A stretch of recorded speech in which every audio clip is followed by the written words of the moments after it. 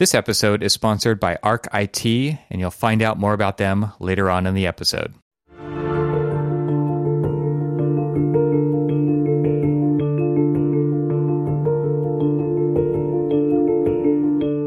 Welcome to the Troxel Podcast. I'm Evan Troxel. This is the podcast where I have a conversation with guests from the architectural community and beyond to talk about the coevolution of architecture and technology. Today, I'm speaking with Roderick Bates, who is the head of integrated practice at Enscape. Previous to Enscape, Roderick was a principal at Kieran Timberlake in the research group, which was charged with using ecological, economic, climate, social, and site data to drive informed, sustainable design. In this conversation, we cover topics including his interesting path to architecture and technology through sustainability, the importance of lateral thinking, why architects need to care about the ethical outcomes of the projects they work on, the general challenge of communication that architects face, and how he's applying his scientific and research approach to the field of visualization and more specifically, real-time rendering at Enscape. So without further ado, I bring you my conversation with Roderick Bates.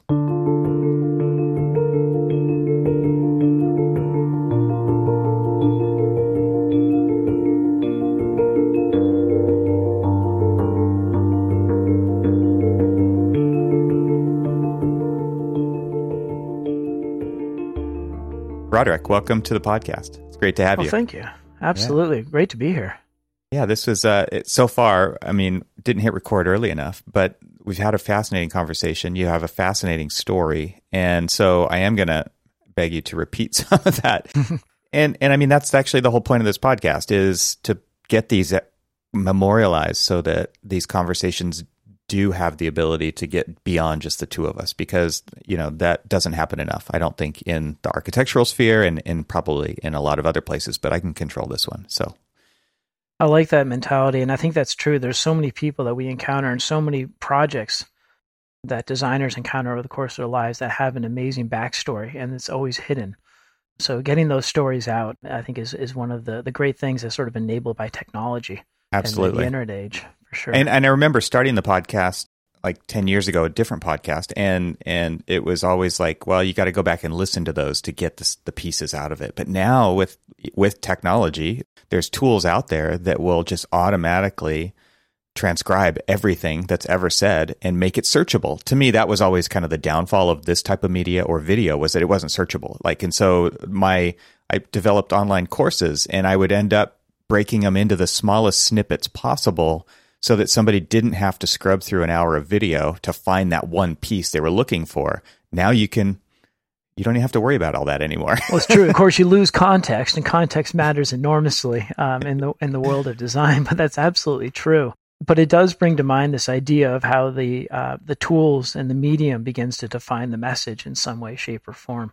And maybe we shouldn't just be trying to go for those bon mots, but rather really that communication of the larger whole and the larger context, because really that's the world in which we operate is that composite. Absolutely. And to me, that is the benefit. Like, you don't have to get hyper efficient about all of these little tiny pieces, because they don't stand alone. They do require each other. And a lot, especially if you're teaching a course, it's building blocks. It's Legos that you're snapping on top of each other. And yes, you can go back through the directory and find the videos that came before, but the way those flow together is often important. You kind of have to go through the whole thing before you go back and find those little pieces that you missed, maybe. Oh, I like that. That's true. And of course, I always find one of the most remarkable things about my life is that I remember things very differently than the search history might indicate when I go back. It's true. It's like, I remember this being laid out perfectly as a cogent argument, and then I go and try to search and find all those nuggets, and I guess my brain has assembled the argument through that composite whole, as opposed to just picking out those individual pieces. You're right. That's absolutely the way that we think. And also that's the way that we experience our environments. And it's interesting to think about architecture as a profession, that one that has to operate on this dual level of incredible hyper detail, specifications and literally detailing. And then at the same time, of course, how are buildings experienced? Well, oftentimes they're experienced from afar as, trying to get that aha moment, or that sort of that stunning moment when you see a beautiful structure. You're not looking at the waterproofing detail, but you're experiencing it as this magnificent whole. Yeah, and so and everything in between. Yeah, that is the spectrum. And I was recently talking to some people. I'm going to be, this episode will come out after this happens, but going to be talking to the American Institute of Architects students. And that's one of the questions I've been posing to some different architects who have been in practice for a long time, who do understand that whole continuum. And just saying, knowing what you know now, what would you tell a student today to empower them as they move into this profession to not necessarily try to continue the profession the way that it is, but make it what it needs to be, to have some agency in that process, to empower their kind of potential, that they have this kind of unlimited potential.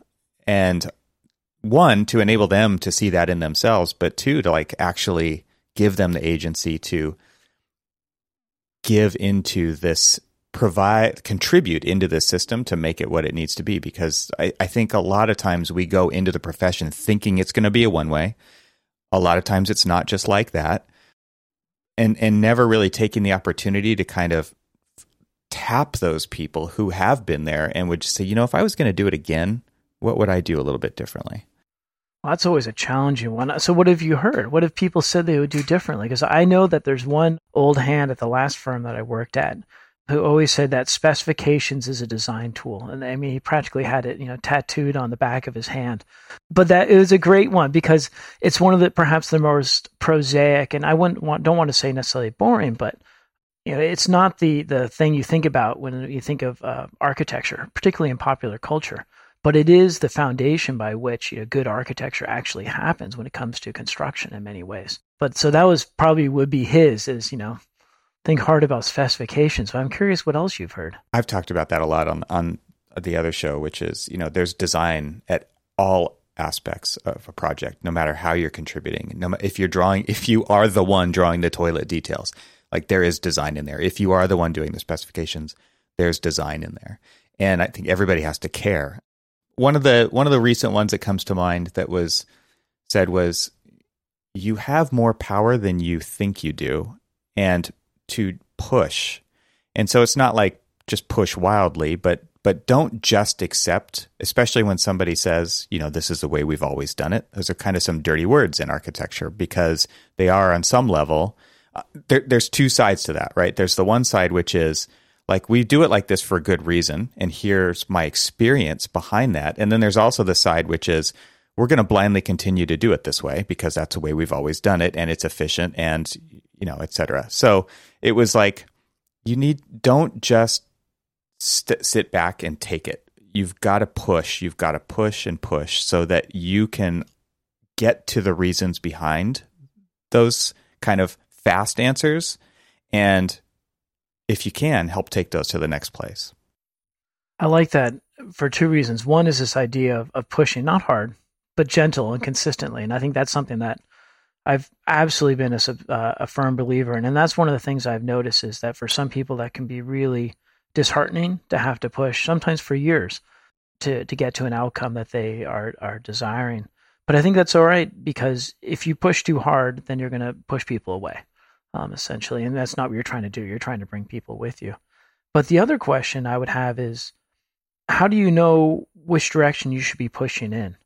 What is the way in which you know that something isn't right or needs to be improved? And I think that's one of the biggest challenges, that very first piece, because that's what gives you the motivation. Yeah, and that's where that experience does come in. That does take time to foster. It is a weird, delicate dance that kind of happens for each individual throughout their career. And yeah, it's interesting. The industry, to me, seems like it is at a place where it is more, I hope, open to better than it ever has been before. And I see this in, I don't know if you saw that recent article, just came out. It'll be old news by the time this comes out. But the New York Times did an article on the, I guess it was shop architects. It was specifically some architects working there on potentially unionizing because of overtime. For the most part, right? And this is an architectural issue. This is not just a single firm issue. But, just thinking about the way that obviously this happens in school, that's where it starts. That's where a lot of the architects who own firms are teaching in schools that are kind of devaluing devaluing your time on a project. And then there's also professors that have nothing to do with practice who are kind of falling in that same line, which is if there's time available, spend it working on this project. And then that's exactly what's going to happen when you get out into the business as well, which is, you're going to work 100+ hours a week on a project. You're going to get paid a salary to do that. And it doesn't happen all the time, but it happens consistently throughout the profession. Some firms handle this way better than others, but I think there's just people saying, you know what, we're done with that. And to me, that's kind of an interesting time in architecture that we are now finally maybe at that point where you're actually seeing an article about that in the New York Times. Everybody's known about this in the industry forever, but now you're seeing the New York Times kind of reporting and exposing it, in air It's quotes. true. We have where I live, there's a number of people that are on their way to becoming full-blown doctors, going through the residency. And that's actually a similar system in a lot of ways because they're working just crazy hours, huge amount of sympathy for them. And it's one in which obviously the compensation is fairly modest, but the end goal is one in which you are emerging as a medical professional with an incredible level of experience. So it's almost, I wouldn't say it's quite like a hazing, but it's sort of a rite of passage, if you will. And I think that in that one, there's a lot of justifications around health, safety, and welfare. And I wonder if there is a similar sensitivity, of course, with architecture being that sort of, part of the oath of health, safety, and welfare, that the idea of these long hours is a rite of passage. And I wonder if we're seeing a generation for whom, they're just not going to play that game anymore, like you were saying, and they don't see the value of it. And I think that there's certainly in practice a lot of carrying of design options and noodling through of ideas that doesn't necessarily derive value. It's a churn. What are the opportunities to start to hone in and achieve efficiency?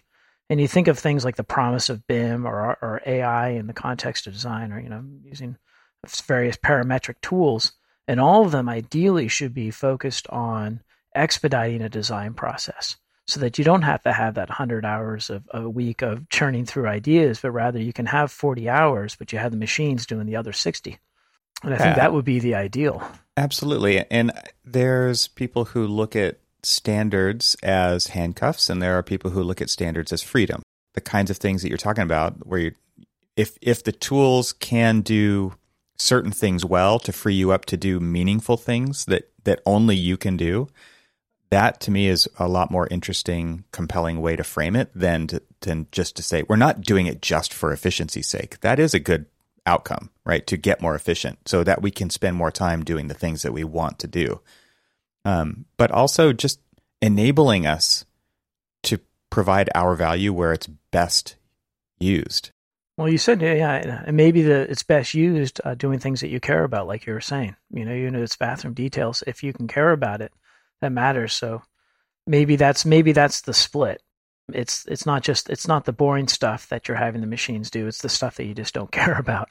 And then you can put that passion into the things that you do. And I think for anyone that's looking forward to a career of 40 plus years, having that passion and be able to maintain it is critical. Because otherwise it does become just drudgery. And also, when I think about any building that I'm in, I don't want to think that the person who designed it saw it as just drudgery to design this building. So I almost feel like it can permeate the space, if you will. Absolutely.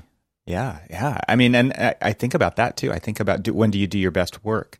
And there's tons of science and studies behind this. It's if you're spending long hours working on something, you are absolutely not doing your best work. And I think a lot of the times the kind of projects we're talking about here, when you're talking about architecture, it's not all buildings, right? But it's buildings that I think fall in the category of buildings that matter. It needs to have an intention behind it that is of the kind of thing you're talking about, a passion for what the outcome is and who it's for and what those need to be needs to happen when you're in the best mind space that you can be in. Otherwise, I think a lot of that stuff does come through in the final product. If it's malintentioned, or if you are not sleeping, right? Period. Then it's hard to get a great outcome when there is this sufferfest behind the scenes. Exactly, and you can definitely see there's some sort of efficiency curve. And I know that there were many people within the field of architecture that always wanted to measure efficiency of design. And one of the things I can say for sure, though, is on a few projects in the past, is we looked at change orders and things like that for different projects and relative to, say, the conditions during the design process. And there is certainly a relationship there. So maybe you have situations in which productivity remained consistent, but the quality declined. And I certainly have seen examples where that's the case. Yeah, and do you want to be known for how productive you are, or do you want to be known for the reputation based on the outcomes that you provided as solutions to the client? I think that the client cares about getting a building on budget that meets their design criteria, right? And I don't think from their perspective, your efficiency doesn't really matter. It's just expected. Yeah. Yeah. Well, okay. So we've already started off on a huge digression, but I wanted to kind of get back to this original story and your story of how you got to where you are. You're currently at Enscape, and you have I don't know, it's a non-typical path. Like you said, you're not an architect. So can give us a synopsis on your kind of origin story or this path that you've gotten to where you are, and then we can get into what your current interests are. Well, there's nothing anyone likes more than talking about themselves, so I can go for it there, and I'll start the story a little bit later in the process. But maybe it's worthwhile to note that you don't. This wasn't my first career within this field. I actually was working in an outfit that did technology licensing, and it was really a sales type job that was an extreme high pressure, and it became one of these situations where I thought, okay, now's the time to take stock and say, what do you really want to do? And one of the things I had always been very interested in is essentially what I refer to as the built environment and humans' intervention in the built environment, and how can that be structured and manipulated in such a way to yield positive environmental outcomes.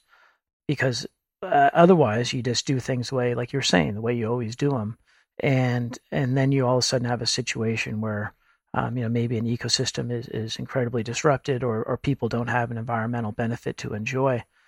So with that thinking, I ended up going to the Yale School of Forestry, which is now the Yale School of Environment.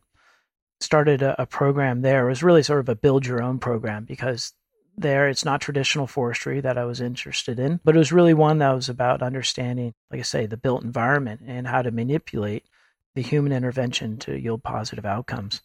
So I had a professor that said, well, what you're into is a little different, but I happen to know an architecture firm that likes to think laterally, and they might be interested in what you have to offer here. So I would recommend you go have a chat with them when it comes time for an internship. So that ended up being Kieran Timberlake Architects down in Philadelphia. So I went down there for an interview and really found that they were incredibly open-minded. They wanted to have their projects perform across a broad array of criteria at the highest possible levels. And they recognized that meant going outside of architecture and the knowledge that resides within architecture to do that. You had to bring in expertise from elsewhere. So they thought, well, let's take a gamble here. So I ended up doing an internship there that ended up being a fantastic experience. I worked under their first research director, a gentleman by the name of Kevin Pratt, with whom he really provided that early mentorship to help me understand what it really meant to work at an architecture firm, how architects thought, what mattered when to design the building and what didn't, at least in his opinion. And we ended up also creating a process by which we would really understand the context in which we were designing our buildings and use that understanding of context to inform the design. Can I butt in here for a second? Sure. I'm wondering how that kind of exposure to the way architects think, in air quotes, because I think most people who probably listen to this podcast went to architecture school, which is not a school of forestry. Like, how eye-opening or how different from what you were used to experiencing was that? It was fun for me because I got to work across the full spectrum. So I remember that summer I was going through boxes of specifications to create a interpretive display for a school that we had designed. So I really got to understood that the absolute detail that goes into buildings. So for me, that was a huge eye opener, because I think when most people think of architecture, they just think of the fun stuff. They think of Frank Gehry and some sort of fanciful waving of the arms and beautiful buildings, the Star Architect stuff.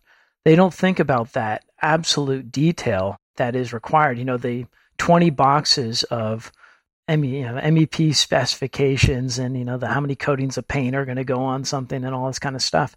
So for me, that was a huge eye opener on what it really takes to design and build a building.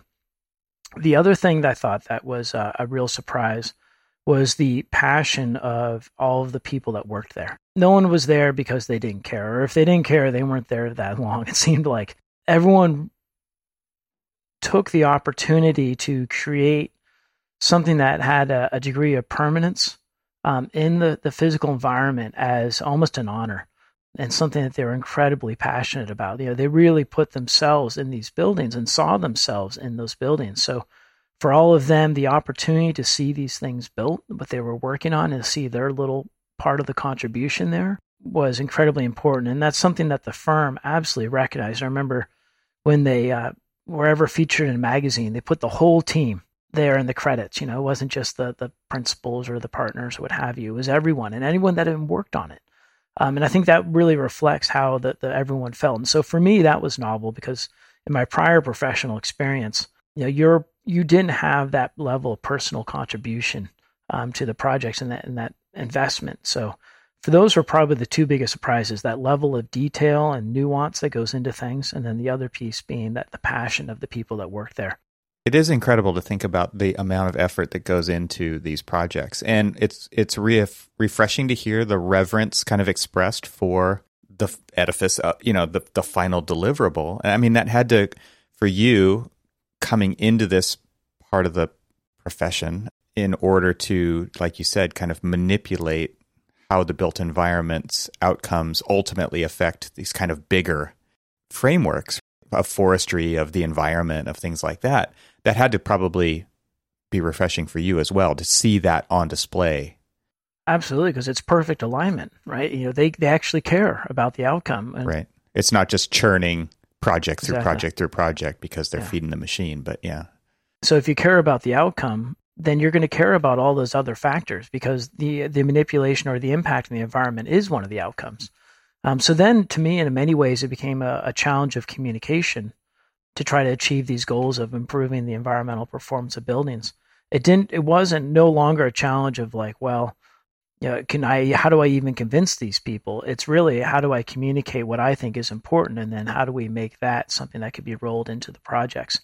So I think that was one of the really refreshing aspects here. And I find that universally, really across the profession, is that passion to create good work is fairly consistent. And obviously, there may be projects that people like to speak ill of. I don't know. I saw a recent design for a housing project in UC Santa Barbara that's been put forward by a donor. It raised some eyebrows, but at the same time, even in a project like that, there's passion, there's novel ideas, and that's something that I think is one of the best parts that I learned about the industry is that passion. I don't know if it's unique to architecture, but I certainly haven't seen it at the same level or at least as consistently in other industries like I do in architecture. Wow. Well, sorry, I interrupted your story about... No, it's okay. I was probably going on too long anyway. But so anyhow, it ended up being a great experience, really creating this methodology of understanding context. So go back to school, take a lot of that professional knowledge. I felt like an old hand, really understanding how architecture worked after, a couple of months. And unfortunately, I got invited back as a full-time employee at the time when my time at grad school was over. And it became a fantastic opportunity to join what was then the research group of Kieran Timberlake. At that time, research director Kevin Pratt, the first research director there, had left. And so they were on the hunt for a new one. They ended up hiring a University of Texas, Austin professor by the name of Miss Billy Faircloth, who became the research director there. A wonderful architect and fantastic research director. And the two of us ended up working together to really build up a true multidisciplinary research group. One that understood that the variety and diversity of problems that you have on every project require multiple skill sets. Maybe something as finite as maybe, say, electronics design to create a sensor platform, all the way through to someone that really understands building physics and how energy, say, flows across a building envelope.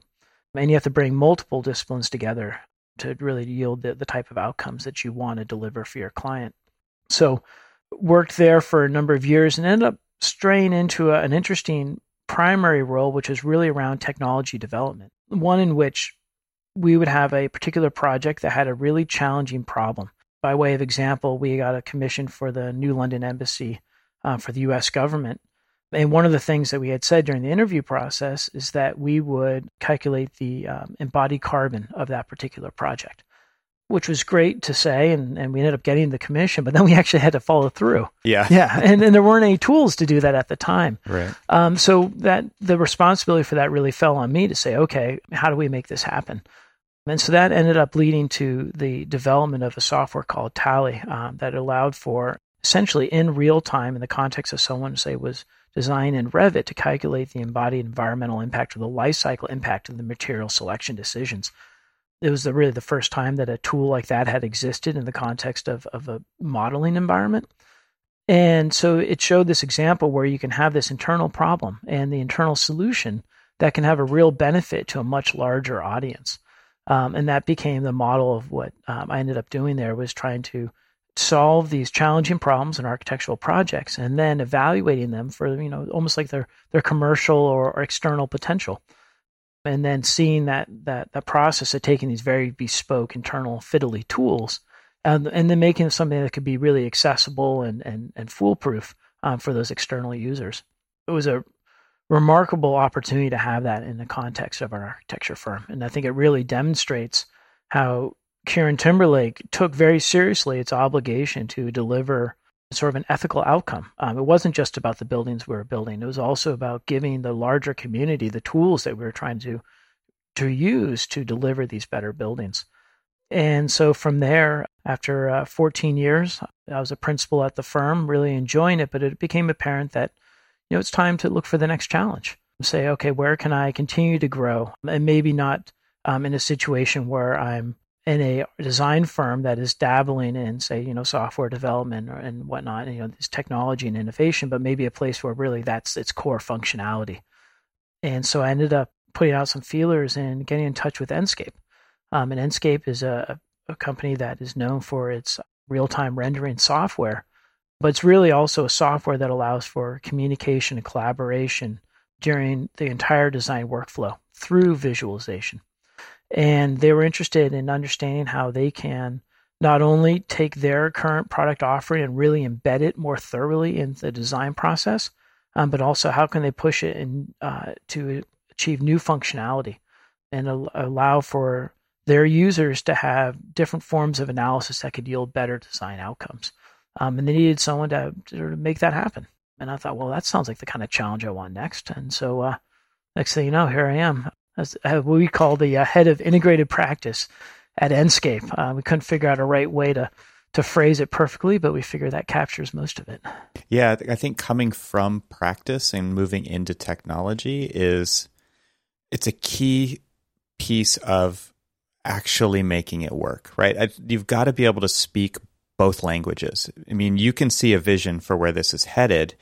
It actually is all about communication, like you said earlier. Like, how do you communicate design to the users, but also just how do you communicate to the different stakeholders during that process? You kind of have to be able to speak all those languages and distill it down to a communicatable, easily understood essence of what you're trying to achieve there.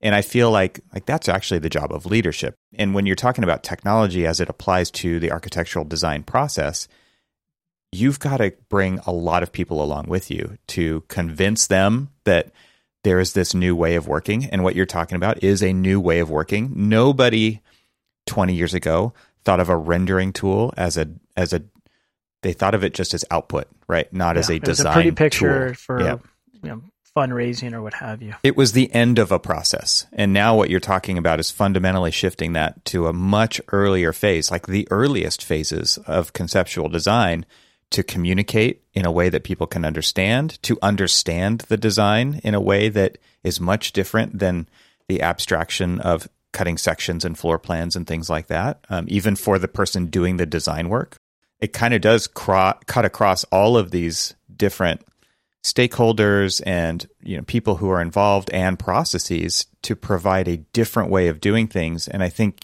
you think it's a better way. And what's interesting about that then is getting consensus and bringing people along with that, because that is not an easy job in a profession that, kind of getting back to our earlier conversation about doing things the way we've always done them, or we're going to continue to do it this way because this is the way we've always done it. Like, those are dangerous words, especially when you're talking about what seems like fundamentally a better way of doing things because technology has enabled that to happen. There's a couple of challenges I find in the context of practice, but the first one, of course, is, like you say, how do you communicate? And one of the things is you don't want to have to train those stakeholders to understand what you're trying to communicate to them, right? You'll spend more time training them than actually doing it, right? And I've been using the analogy of some of the models that people create, or even say like specification documents or something like that too, like sheet music. There's people out there, musicians, who can look at sheet music and hear it. I'm not one of them. I'm not, but at the same time, you play music and I can understand it, right? I can hear the beauty in it. And that's what we're really trying to do in the context of real-time rendering, is you're taking that much more complex data set and you're in absolute fidelity. You're not manipulating in a way that is in any way untruthful, but in a way that's absolutely consistent with the design intent. You're changing into a format that can be, or at least nearly universally understood across all these audiences. And I think that, to me, is really the beauty of what real-time rendering can do. And what you then do is you allow for that stakeholder engagement. And I mentioned this earlier before we started recording, was there is a sense amongst architects is that you don't want the client necessarily to play designer, as is sometimes is the terminology I've heard. And from my perspective, actually, that's a little dangerous. I think there is actually a real opportunity to have all the stakeholders, whether it be the client or the people in the community, to play designers, because no one has a monopoly on good ideas. And there's certainly no one that knows better about what they want. Person will end up using the building. They may not be able to communicate it effectively, or maybe not, be able to understand it in a way that is easily expressed. But the beauty of something like with real-time rendering is that you can put them in this environment. You can allow for them to experience it. And then they can be a designer, but using a very different language and a very different way of communicating what they want. And so from my perspective, it's going to be a challenge for a lot of architectural firms to really embrace this idea of true stakeholder engagement in the design process. But I think that the opportunity for a positive outcome is huge. Let's take a short break from the conversation to talk about this episode's sponsor, ArcIT. Let's start this off with a short story. When Zach, a principal architect at CSDA Design Group, came to ArcIT, his network was hit with a ransomware attack and had been down for going on 7 days, and his current IT support provider was telling him that it should be back up any day now without making any progress on getting them back up and running. When he came to ArcIT for help, they worked to recover his firm's most important project files first so he could be back up and running, because they understood there are deadlines to hit. Zach's firm has now been with ArcIT for going on a year, and he couldn't be happier. So, as business owners and architects, how often do we think about our IT provider? Typically, only when things go wrong. And for many of us, unfortunately, this happens too often, especially with the latest emphasis on remote work. I know that I've had to deal with my fair share of IT fire drills. Not pleasant. ArcIT, however, is a very different kind of company. They specialize in serving architecture, design, and engineering firms, and their goal is to help you use technology as a competitive advantage. This means that they understand your technology stack, and they won't waste your time and money learning how your tools work within your process. Combine that with industry-leading response times, proactive remote hardware management, and solid disaster recovery and backup solutions. That's something that everybody should be thinking of, honestly, and enterprise-grade security management. And yet, above all, these are just table stakes for a solid IT company. ArcIT goes a step further. They become your strategic partner when it comes to planning, budgeting, and integrating new technology into your business processes. So all of this sounds expensive, right? Nope, because ArcIT is highly specialized. For our industry, their pricing is on par, or in some cases even lower than other IT providers. ArcIT is transparent and even publishes the pricing right on their website. Speaking of their website, there's also something else you should check out when you're there, and that is their Design Under Influence blog and video series. Again, adding value to IT type solutions across industry, all good stuff. So your business deserves a competent, responsive, and proactive IT partner. Reach out to my friends at ArcIT for a free consultation. So go to GetArcIT, that's GetArcHIT.com, arc like architecture in the middle, and click Work with Us. And now let's get back to our conversation. As far as, inclusivity in the process, one of the things that I've experienced working extremely well is by doing the work. It's like your old teacher used to say, show your work when you did the math. And so much of architecture is done behind the scenes and then presented as final product. And then you go back and work in the black box a little bit more, and then you present another step along the way. And these line up with the different quote unquote phases of design, which aren't really phases. They're more like just timestamps along the way. It's always a continuum. And it's interesting to kind of think about it as an inclusive, enabler, right? It's an inclusivity enabler because it does kind of force an honesty. Real-time rendering does this, VR does this, where if you put the steering wheel in the client's hands and they can look wherever they want, that is much different than the system that I grew up in when designing architecture, which was a very curated view with a very wide angle lens and with transparent trees so that you could see the building. And now what we're talking about is you're in motion kind of all the time because of the way people understand space. That's how it actually happens. They're just moving. They're looking around just like you are in the real world, but with a project that hasn't been built yet. And so what I mean by it forces an honesty is like, I don't just build the part that they're going to see in the final rendering because it's not just a final rendering anymore. It's an experience. And that experience means they can look behind them whenever they want. And so it forces an honesty upon the designer to build all the stuff. And it doesn't mean that it has to be quote unquote finished, but you have to be able to communicate all of this where in the past you would just communicate about the one picture we were looking at. Yeah, and the one thing that you wanted a decision from the client on, say. And it's like, this is what we want. We want you to look at option A, option B. Here's the very clear views, and the rest of it, don't worry about it. We got it covered. And now is a situation where that is fundamentally changing. But I think that's also changing more broadly in the context of society as a whole. Like, I think people expect a level of transparency now more than ever. And when they don't get it, they're a little bit upset. I mean, I think that they feel like they have a valuable opinion and they should be able to voice it. They're paying for a design. They really want to see it.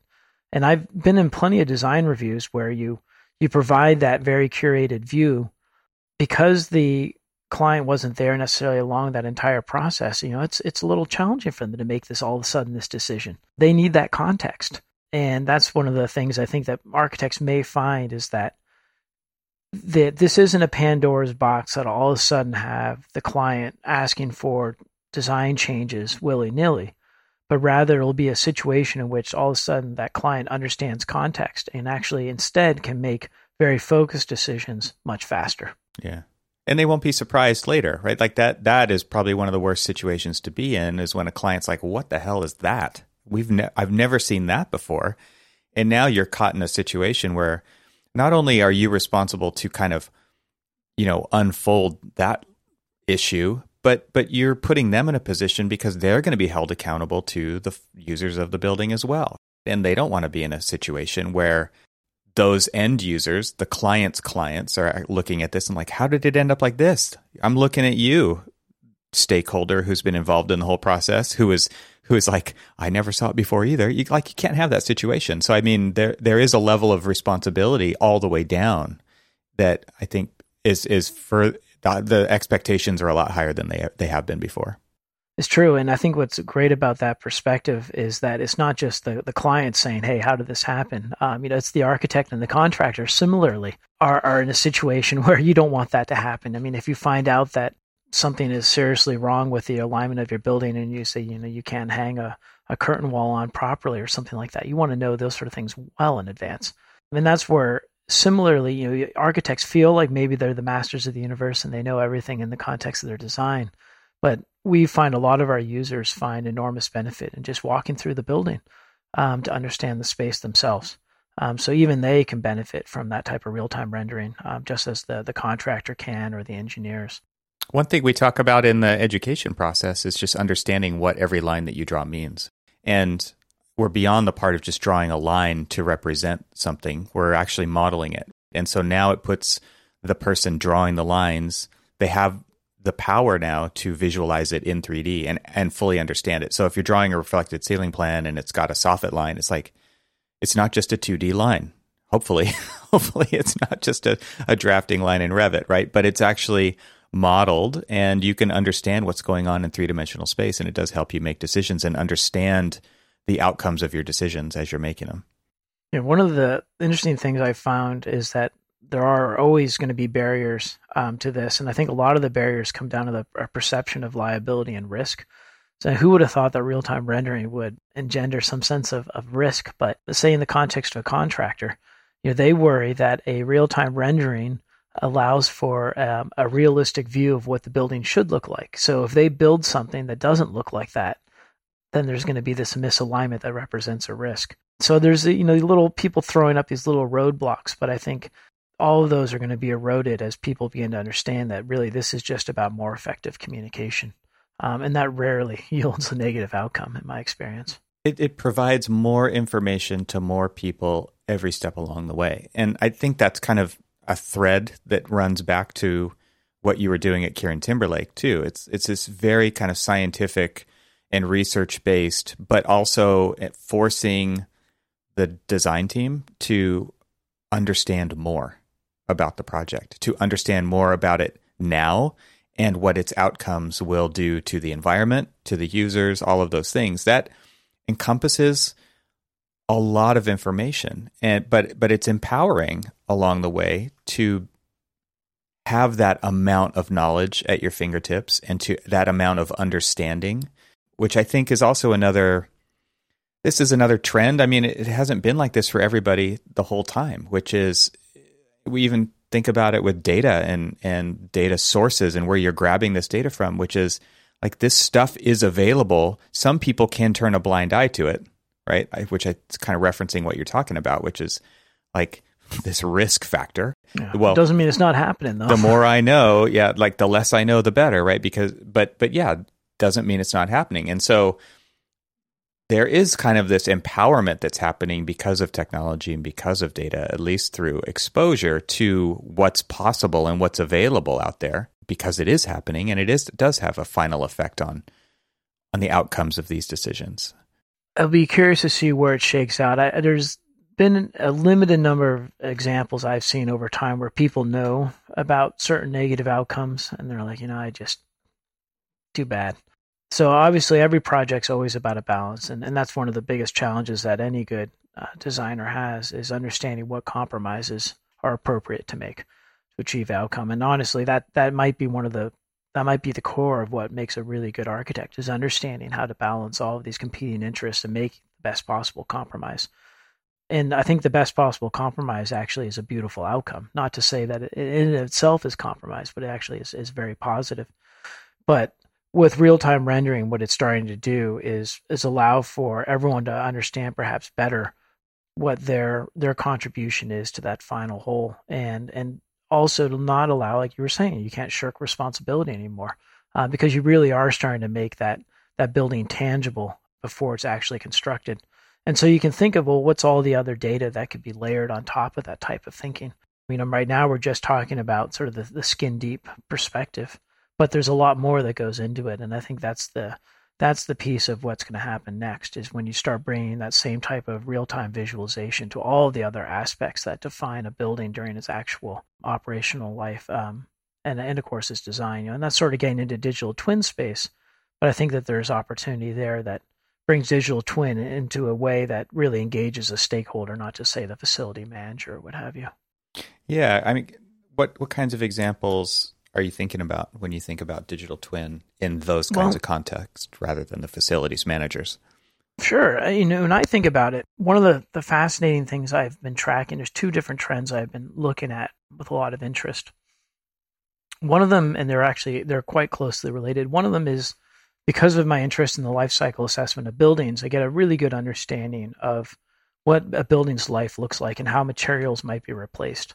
And so a structure for a building is going to last its entire life. Envelope, usually pretty close to its entire life, depending upon the envelope type. But you look at other things like, say, interior, the FF&E stuff, and that's going to be, that might be for some projects like 7 years. I remember working on a dormitory project where the drywall was scheduled to be replaced on like under a 10-year cycle because students moving in and out. Yeah, abuse basically, and if you looked over the course of that building's projected life, a drywall went from being 7% of the overall impact to like 40-something%. I mean, this massive. You're like, my goodness, this is wild.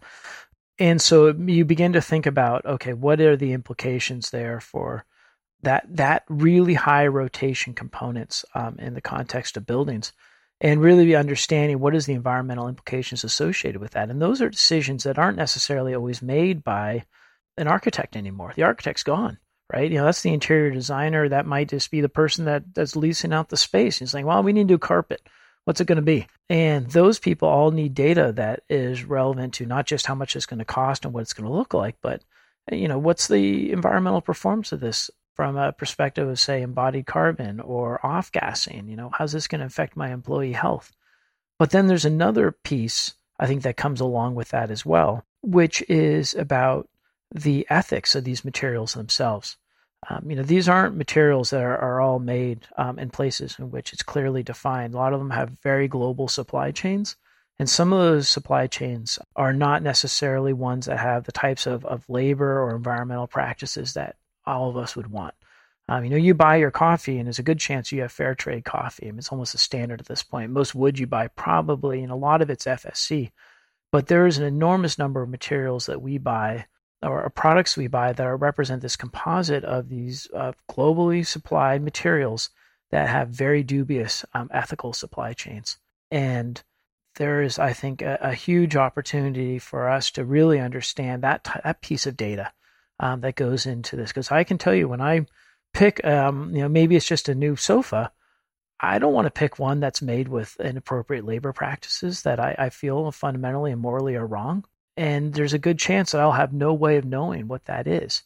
So I think there's an opportunity for data to be presented to the end consumer for them to really understand both their procurement decisions, but also these life cycle environmental impact decisions that really relate to how they are interacting with the building on a pretty nuanced scale. So that's just an example of where I think that there's a lot of opportunity in ways that matter both ethically, but also matter in a way that the actual user of the building really would care about if they had that information. And it's the same thing as I was saying before. It's not like it's not happening. These things are happening, but what isn't happening is transparency on the data side. I'm wondering how this could potentially play into rendering. I mean, getting back to the idea of communication. Well, that's what it is, right? Yeah. I mean, to me, when you're thinking about empowering people to make the right kinds of decisions later on with the data that is the outcome of the process, it's not the final building, but it is definitely a useful tool in the future. And thinking about the software that was used to create that digital environment, obviously there's a learning curve, there's an upkeep and a maintenance to various pieces of software. And the appetite for that, I could imagine from the owner standpoint, is very different than it is for the people who use it to create the assets. So absolutely, yeah, you need to bring all of this stuff down to a much higher level of simplicity than it exists right now. And that's one of the things that we at Enscape really value, is this idea of ease of use.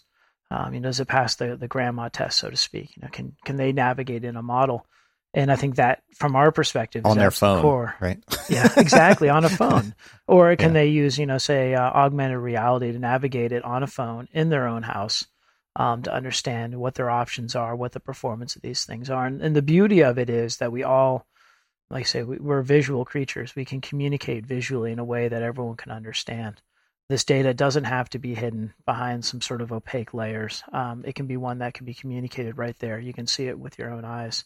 If something's good, bad, aligns with your criteria that you might have. And how all that might shake out, well, that's kind of the secret sauce of what I'm supposed to do. But that, from my perspective, the visual mechanism of communication is key, and the data needs out there are plentiful. Yeah. Yeah. Okay. Well, we'll leave that right where it lies right now until you guys announce something someday in the future. I wanted to get into a little bit of something you brought up about kind of the science behind how people interpret space and how that plays into what you guys are doing at Enscape. Can you tell a bit of that story about how you got to that point and why you're going down that road? And I think what it comes down to is one of my core sentiments is that it's like a sort of a trust but verify, maybe kind of a theme, which is that yes, this is the way that we understand things to work intuitively, but why is that so? And maybe don't just trust that intuition, but actually start to break it apart a little bit and really understand what's happening inside of that black box.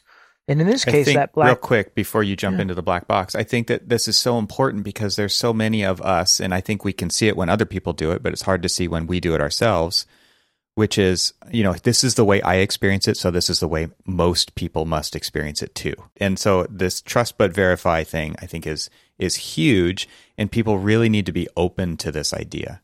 Yeah, and it certainly means being open to being wrong a lot too, which no one likes, but it is part of the learning process for sure. But in this case, there is always this understanding that real-time rendering was a communication tool. But my question really was, well, why? Why is it an intuitive communication tool? Why do we think we can bring in all of these stakeholders or improve a design process? And so I wanted to take a step backwards and say, well, what's essentially the cognitive science? What's happening inside the black box or the brain of the individual through real-time rendering that allows for people that aren't trained architectural professionals to really understand the space and the designs that they're seeing. So that started a process of looking through some of the research that was out there, going into the Elsevier and whatnot, and looking at actual journal articles and saying, okay, what is this? What's actually happening here? And there's a couple of things that we found that we put together into a presentation that was pretty compelling. And one of the first ones was actually a study that looked at people that had been born blind and then through surgery had their vision restored. And when that happened, they used it as an opportunity to understand how essentially these adults, because they could communicate, began to make sense of their environments now that they could finally see. And what was fascinating was from that study that the way they saw was completely different from the way that we consider, is normal. Your idea of what vision being intuitive is not intuitive if you've never seen before. And one of the key findings from that study was that movement was key to generating understanding. So these individuals, they saw things maybe as a monolithic shape, whereas we who are experienced seeing see them as multiple objects. And it was only through movement that they began to discern shapes as actually, say, being separate units and not necessarily one large composite. Like an assembly of pieces. Exactly. So I'm looking at, say, and in the background here of your screen, I can see, like, say, a guitar, and I understand that there's strings and a neck and things like that. But for them, it's just one thing, which is just fascinating, right? It's almost hard to empathize with that conception, but it showed that movement was the key by which they understood space. So just by way of example, if you were to, say, show a stakeholder, a project stakeholder, a client, a section view, and maybe there's a stair running up through it, their understanding of that stair is going to be very limited. They are not going to be able to conceive of it separate from the rest of the image as effectively as someone who's really versed in architectural design. But there's an assumption made a lot of times by the designer or the person doing the presentation that again, because I understand this, everybody does. And because it is the day-to-day vocabulary that I use in an office, and everybody there knows it too. Exactly. It's all, and that's what they see. And they've also, as you were saying, they have that context, right? They've seen that design generate over time. And so they really understand, that stair connection has these particular flights, and it goes up between these levels. It connects through this particular, say, onto the floor plate at this point. But the person that's seeing that for the first time, that stakeholder, has none of that context. And so how do you very rapidly create that sense of understanding? And what you would do is the same thing you did for these individuals that were seeing for the first time, which was movement. How do you actually move through that space? And you're not going to do that with just a drawing. You're going to do that through a real-time rendering. And ideally maybe an immersive one where you can really get that sense of depth and perception and multiple angles that you can then stitch together mentally to create that composite image in your head. The other thing that was fascinating is we found that when individuals move through space, it's not a passive exercise on the part of the brain, but there's actually a lot of instinctual activity in the form of map making that's happening on the part of the individual. Essentially, as they move through space, one's brain is firing at very regular intervals to create a complex grid of markers. And that grid is then aligned with other neurons that fire that essentially, they call it like a place cell. It's like a flag in the ground. And that one, it stays in one localized location. So you use these two pieces of information, this grid and what they call grid cells, and this place cells, along with other neurons that fire as you say go along the border of a building or what have you, that create the border cells. They're all very logically named. This is like I'm trying to think of an analogy here, but this is like an analog photogrammetry happening. Exactly, and it's happening in your brain, and so you have this very complex exercise that's happening. And it only happens through the exploration of space that you do this. So this is why when maybe the first time you walk through a building, you're like, wow, this is confusing. And then after a week, you got to figure it out because you've created this mental map, and you created this grid. You understand these borders. You have maybe some sort of anchor point that your mind created. Maybe it was the entrance. Maybe it's the coffee machine. Who knows?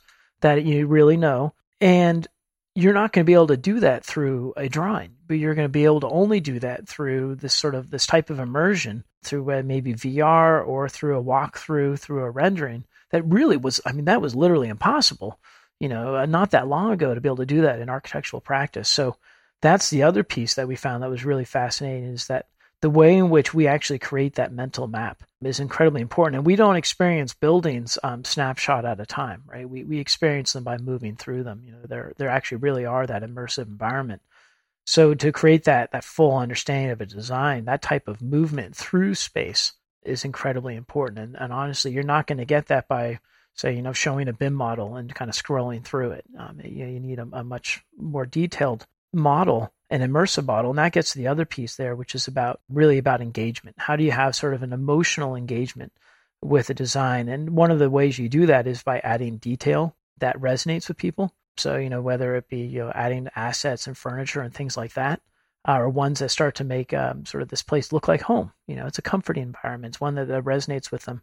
But also you can do it through providing a mechanism of actual design decision making. Is this a place where a person can provide feedback? Can they say, hey, let's move this window a little bit? And one of the beautiful things about real-time rendering is that, I said, it's always dangerous, for the client to want to play designer, but you can let them play designer and say, well, let's move this window a little bit. Well, then you can have someone driving the BIM model. You do it. They can see the difference. And all of a sudden, now they're invested on a completely different level. And you want them to do it then in the process and not later anyway, right? Exactly. You want to do it then. And that's the same thing now. When you think about what gets people excited, even in everyday life, obviously intuitively you say maybe what's the hot new nightclub, or why people like going to Las Vegas. There's a visual spectacle. There's things that engage the eye and make you excited about it. And that's the same thing that you're doing here in the context of design through that type of engagement. And then the last piece, I think, is really one in which you're about stitching all of these together into that composite of really bringing the design to that end user and allowing them to explore, allowing them to see the building from multiple perspectives and move through it, allowing them to have that emotional engagement. And you put all those pieces together, and all of a sudden now you have a truly inclusive design process. You have a way that isn't communicating intuitively just because it's real-time rendering, but you have it communicating intuitively because it's resonating with all the things that allow for a person on a cognitive level to really understand space. I think one of the downsides that I've seen in this process is the human factor of being influenced by others in the group, because typically this happens in a group setting. It doesn't always happen in a group setting, but in a group setting, if you've got various stakeholders in the room at the same time, and there is a quote unquote leader, it could be a president of whatever association or the campus or whatever. If that person has an amazing time in this immersive experience, it automatically influences everybody else to have an amazing time. And if they are on the flip side of that, if they are like, there's no way in hell I'm putting on those goggles because I'm going to get sick, then it automatically like influences the rest of the group. And it's interesting to think about it kind of from that psychological standpoint when you are the one in charge of basically making sure decisions are made, right? And you feel like the best way for decisions to get made is for people to have this experience. And they don't want to have this experience for various reasons. Like the way that we present it, like if it's on a two-dimensional screen or if it's in 3D, like the absolute worst experience that I've seen and heard of through other people's experiences is when a top-level decision maker is watching the screen of what somebody is looking at in VR. Right? Because Absolutely. It's like, it is a wild ride. It is a sickening ride. It has nothing to do with what the person in VR is actually experiencing. Because it's like in there, it's like locked, right? It feels natural when you're in it. But to watch it on a 2D screen on the outside can totally turn somebody off. And then the rest of the group is like, I don't want to do it either, right? Because they're very vocal about it as this top level executive. You know, they typically are the most vocal. Absolutely. And it's interesting that you put that forward because that's absolutely a challenge. And I would say one is just because the tool exists, it's not a panacea for sure. But also that all of those things, that type of exploration, that type of mental engagement, things like that can all happen in VR or not in VR. And so it's always good. I imagine, say coming from practice, when you went to an interview, I remember we would even bring a projector for certain interviews, right? You came absolutely locked and loaded for every contingency. And I think that's the same thing here is you do want to communicate on the level of the client is comfortable, because if they're not comfortable, then you're not getting anywhere. But it would be an unusual client that wants just the 2D stuff. But maybe, when I talk to different design firms, there's some that like VR. There's some that think VR is a disaster and only like AR. And I find that, that's good. They have a design process that maybe tunes into one type of technology. But you bring up another piece I think that's really important. That wasn't necessarily part of that narrative about how people understand space, but maybe it's missing, which is that people understand space in the context of essentially that collaboration or how the group thinks of that space. And maybe that speaks to what that next evolution is in the context of real-time rendering in design, which is about that collaborative experience. And you can have the collaborative experience maybe if you're all looking at the same screen, but right now you're not necessarily having it in an immersive collaborative experience yet. You're not taking the guided tour through VR and things like that. And there's a couple of reasons why. I mean, a lot of them are technological. Some of them are cost. Right? There was a time where having that Oculus in the office, that was the special Oculus. You only had the fancy computer to run it and so on and so forth. But all those things are coming down. And maybe we're going to see a time in which that maybe that's the missing piece there is that collaboration that really helps generate that community understanding. And I'd say absolutely, I've been in plenty of meetings where there is that key designer, and also design reviews or crits, with students. You mentioned, teaching. I've seen ones where you have a really strong personality that dominates the room. I think I'm not a fan of that situation, to be honest. I know why it happens, but maybe there's an opportunity in the context of some of this technology also to place everyone in more equal footing. And I'm not sure how maybe that can be done. Maybe it's through some of those VR type environments in which everyone gets to have a say and recognize that everyone's going to communicate differently how they feel. There's definitely technical hurdles, but multi-person VR experiences are pretty incredible because you can, especially with like spatial audio cues, to actually make it feel very spatial and make it like the one-to-one scale is a game changer. I think those things are going in the right direction, and hopefully they do get easier and easier and more bulletproof, because like the setup, the IT side of things is definitely an issue, especially in remote situations like many people have found themselves over the last couple of years. It's like, yeah, multi-person VR, let's meet in the model would be fantastic, but then you're relying on everybody's technical chops to actually make it happen on their own, and that's another. And there's really prosaic things too, like just the IT department's procurement budget doesn't allow for the purchasing of those kind of computers. I mean, it could be something as basic as that. Yeah. Another kind of quick successful thing that I've seen, and I think it was the team at Arkio that did this, which is a tool that allows you to actually design in VR. But what they did was they have like a separate, there's obviously the camera, quote unquote camera, if everybody's familiar with real-time rendering, they know what we're talking about, of the first person point of view who's in the thing doing the stuff. And then there's like this television usually hooked up to that, and you're seeing what they're seeing. So everybody else is like watching the person design in VR, and it's, you gotta be able to be very vulnerable in that situation. But what they did, which was I thought really a tricky, cool thing, was they had another camera like attached, constrained to that first person point of view with like some kind of motion averager on it. So it smoothed it out. It was like hooking up a GoPro to your bike, right? Yeah, where the gimbal. Yeah. Yeah.